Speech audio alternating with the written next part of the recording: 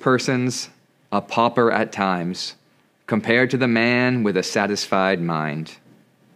When my life has ended and my time has run out, my friends and my loved ones, I'll leave, there's no doubt. But one thing's for certain, when it comes my time, I'll leave this world with a satisfied mind. That's a song lyric from Country Music Hall of Famer Porter Wagoner. And the second good word to begin us is from a man named Simeon when he meets the Christ child in the temple. Master, now you are dismissing your servant in peace, according to your word. For my eyes have seen your salvation, which you prepared in the presence of all peoples, a light for revelation to the Gentiles and for glory to your people, Israel. Recently, our church gathered on a Wednesday evening to sing Christmas carols. My 9-year-old son and I attended. It was a good night. I hadn't sang so many Christmas songs together in a while, and I was tired. And when we went outside, it was snowing. It was the first snow of the year. My son was exuberant. He was excited and effervescent. I was none of those things. It was dark. It was a school night. I wanted him to stop dancing in the parking lot so we could get home. But he's crying out, "It's snowing, it's snowing." I said, "Okay, it'll be snowing at home." I didn't know if that was true because it really was just flurries at the time. But anyway, it got him to agree to get into the car. And thankfully, when we got home, it was still snowing. It was actually snowing a bit harder, and it turns out I wasn't a liar, right? My son ran into the house. He woke up my wife.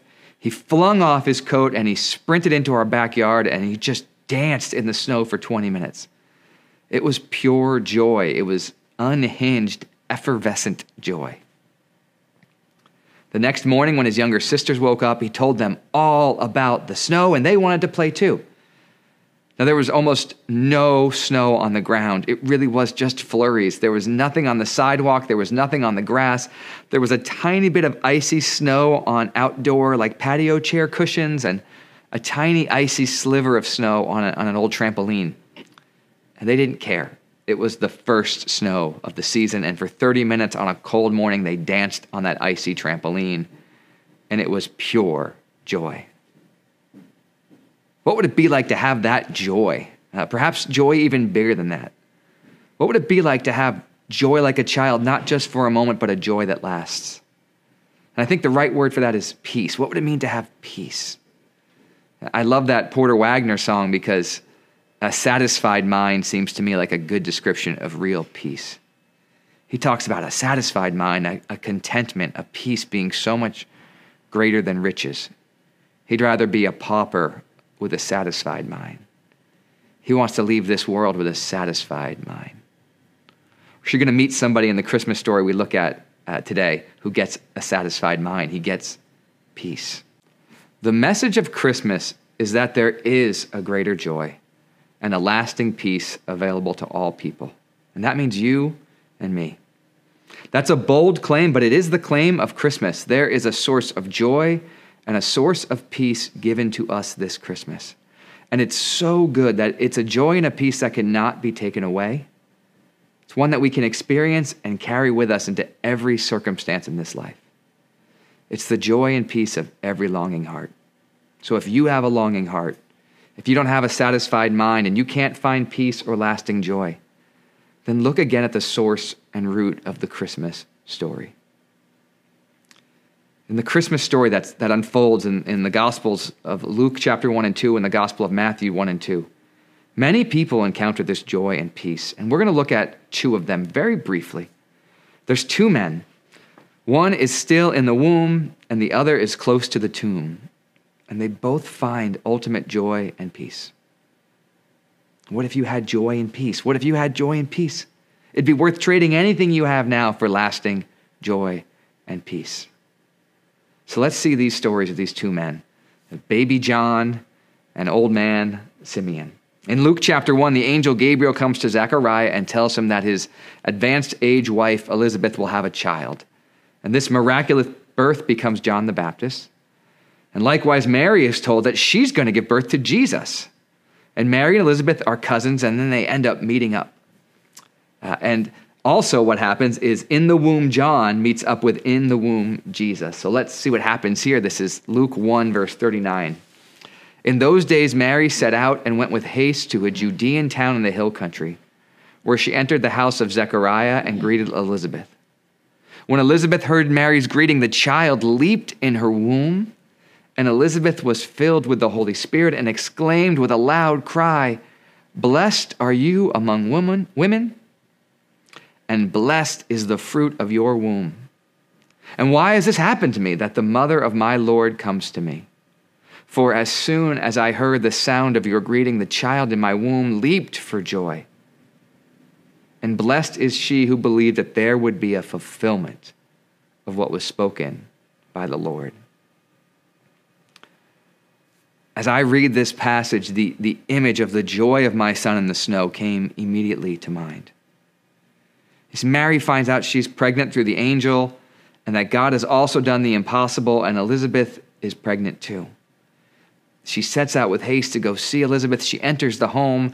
There's this excitement. There's this energy. Like it's like the first snowfall. It's something big is happening, but even bigger than that. And Elizabeth cries out this blessing for Mary. And the source of that crying out and blessing was being pushed out of her from John. When Elizabeth hears the sound of Mary, John leaps for joy. And from that, Elizabeth is filled with the Holy Spirit. Think about this scene. John is 6 months in the womb. Jesus is probably 2 months in the womb, maybe. But John, for the first time, is in the presence of Jesus, and it causes him to leap for joy. Just getting that close to Jesus brings this overwhelming, abundant joy. I wonder if that's our truest state and truest condition. I wonder if that's what we're all made for. When people get into the presence of God, there's this joy, this radiance that follows. There's these images in the Genesis creation story in the first few chapters of Genesis. It talks about how in the beginning God makes all things good, and man and woman in his image, and they are in fellowship with God.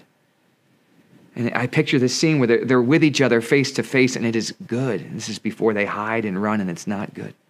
There's this joy in the life-giving creation, and God is the source of all of that.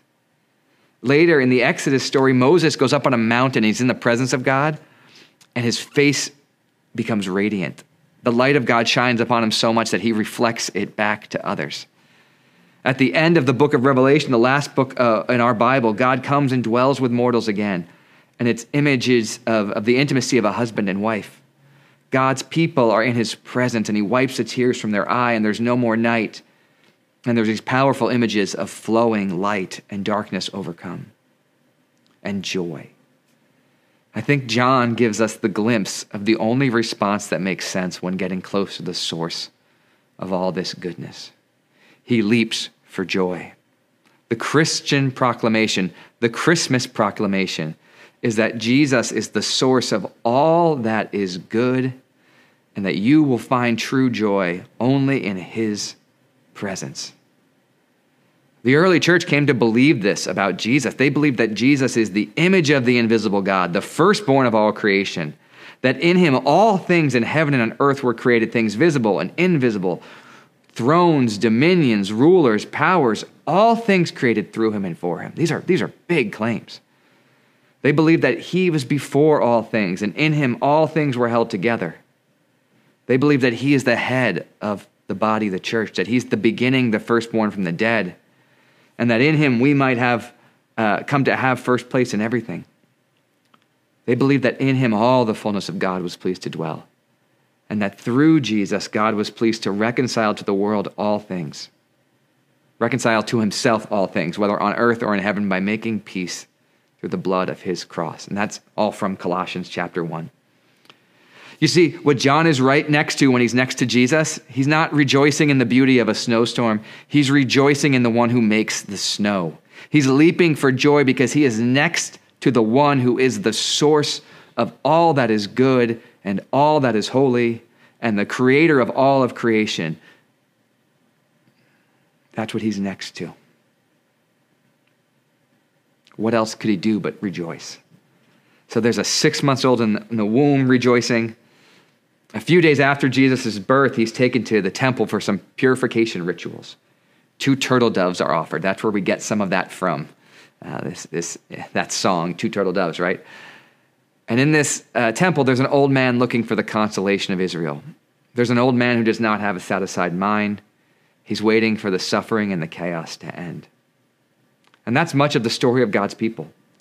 They've been a suffering servant in bondage to slavery, in bondage to their own disobedience and sin, in bondage to exile and under oppression of rulers, both foreign and domestic. In some ways, Israel is an example of the pain and the hurt of the whole world, because this is also the story of most of human history. Everyone has a longing heart looking for consolation and comfort and peace. And there's this man, Simeon, waiting for things to change, and he's given a word that he will not die until he gets to behold the one who can make things right. And this is Luke 2, verse 22. Time came for their purification according to the law of Moses. This is Mary and Joseph bring up Jesus to Jerusalem to present him to the Lord. And this is part of their law. Every firstborn male should be designated as holy to the Lord. They offered a sacrifice according to what's stated in the law of the Lord, a pair of turtle doves or 2 young pigeons. In verse 25, we meet Simeon. Now there was a man in Jerusalem whose name was Simeon. This man was righteous and devout. He was looking forward to the consolation of Israel. And the Holy Spirit rested upon him, because it had been revealed to him by the Holy Spirit that he would not see death before he'd seen the Lord's Messiah. So guided by the Spirit, Simeon came into the temple. And when the parents brought in the child Jesus to do for him what was customary under the law, Simeon took him in his arms and he praised God, saying, "Master, now you are dismissing your servant in peace according to your word. For my eyes have seen your salvation, which you have prepared in the presence of all peoples, a light for revelation to the Gentiles, and for glory to your people Israel." Simeon, waiting and waiting and waiting for his hurting people in need of peace. How many of us are waiting for peace? But when Simeon holds the Christ child, cries out, "Master, you're dismissing me in peace. My eyes have seen your salvation, a salvation prepared for all people, light for the Gentiles, and glory for Israel." Holding on to this Jesus is worth more than anything else he could ever hold or put his hope in.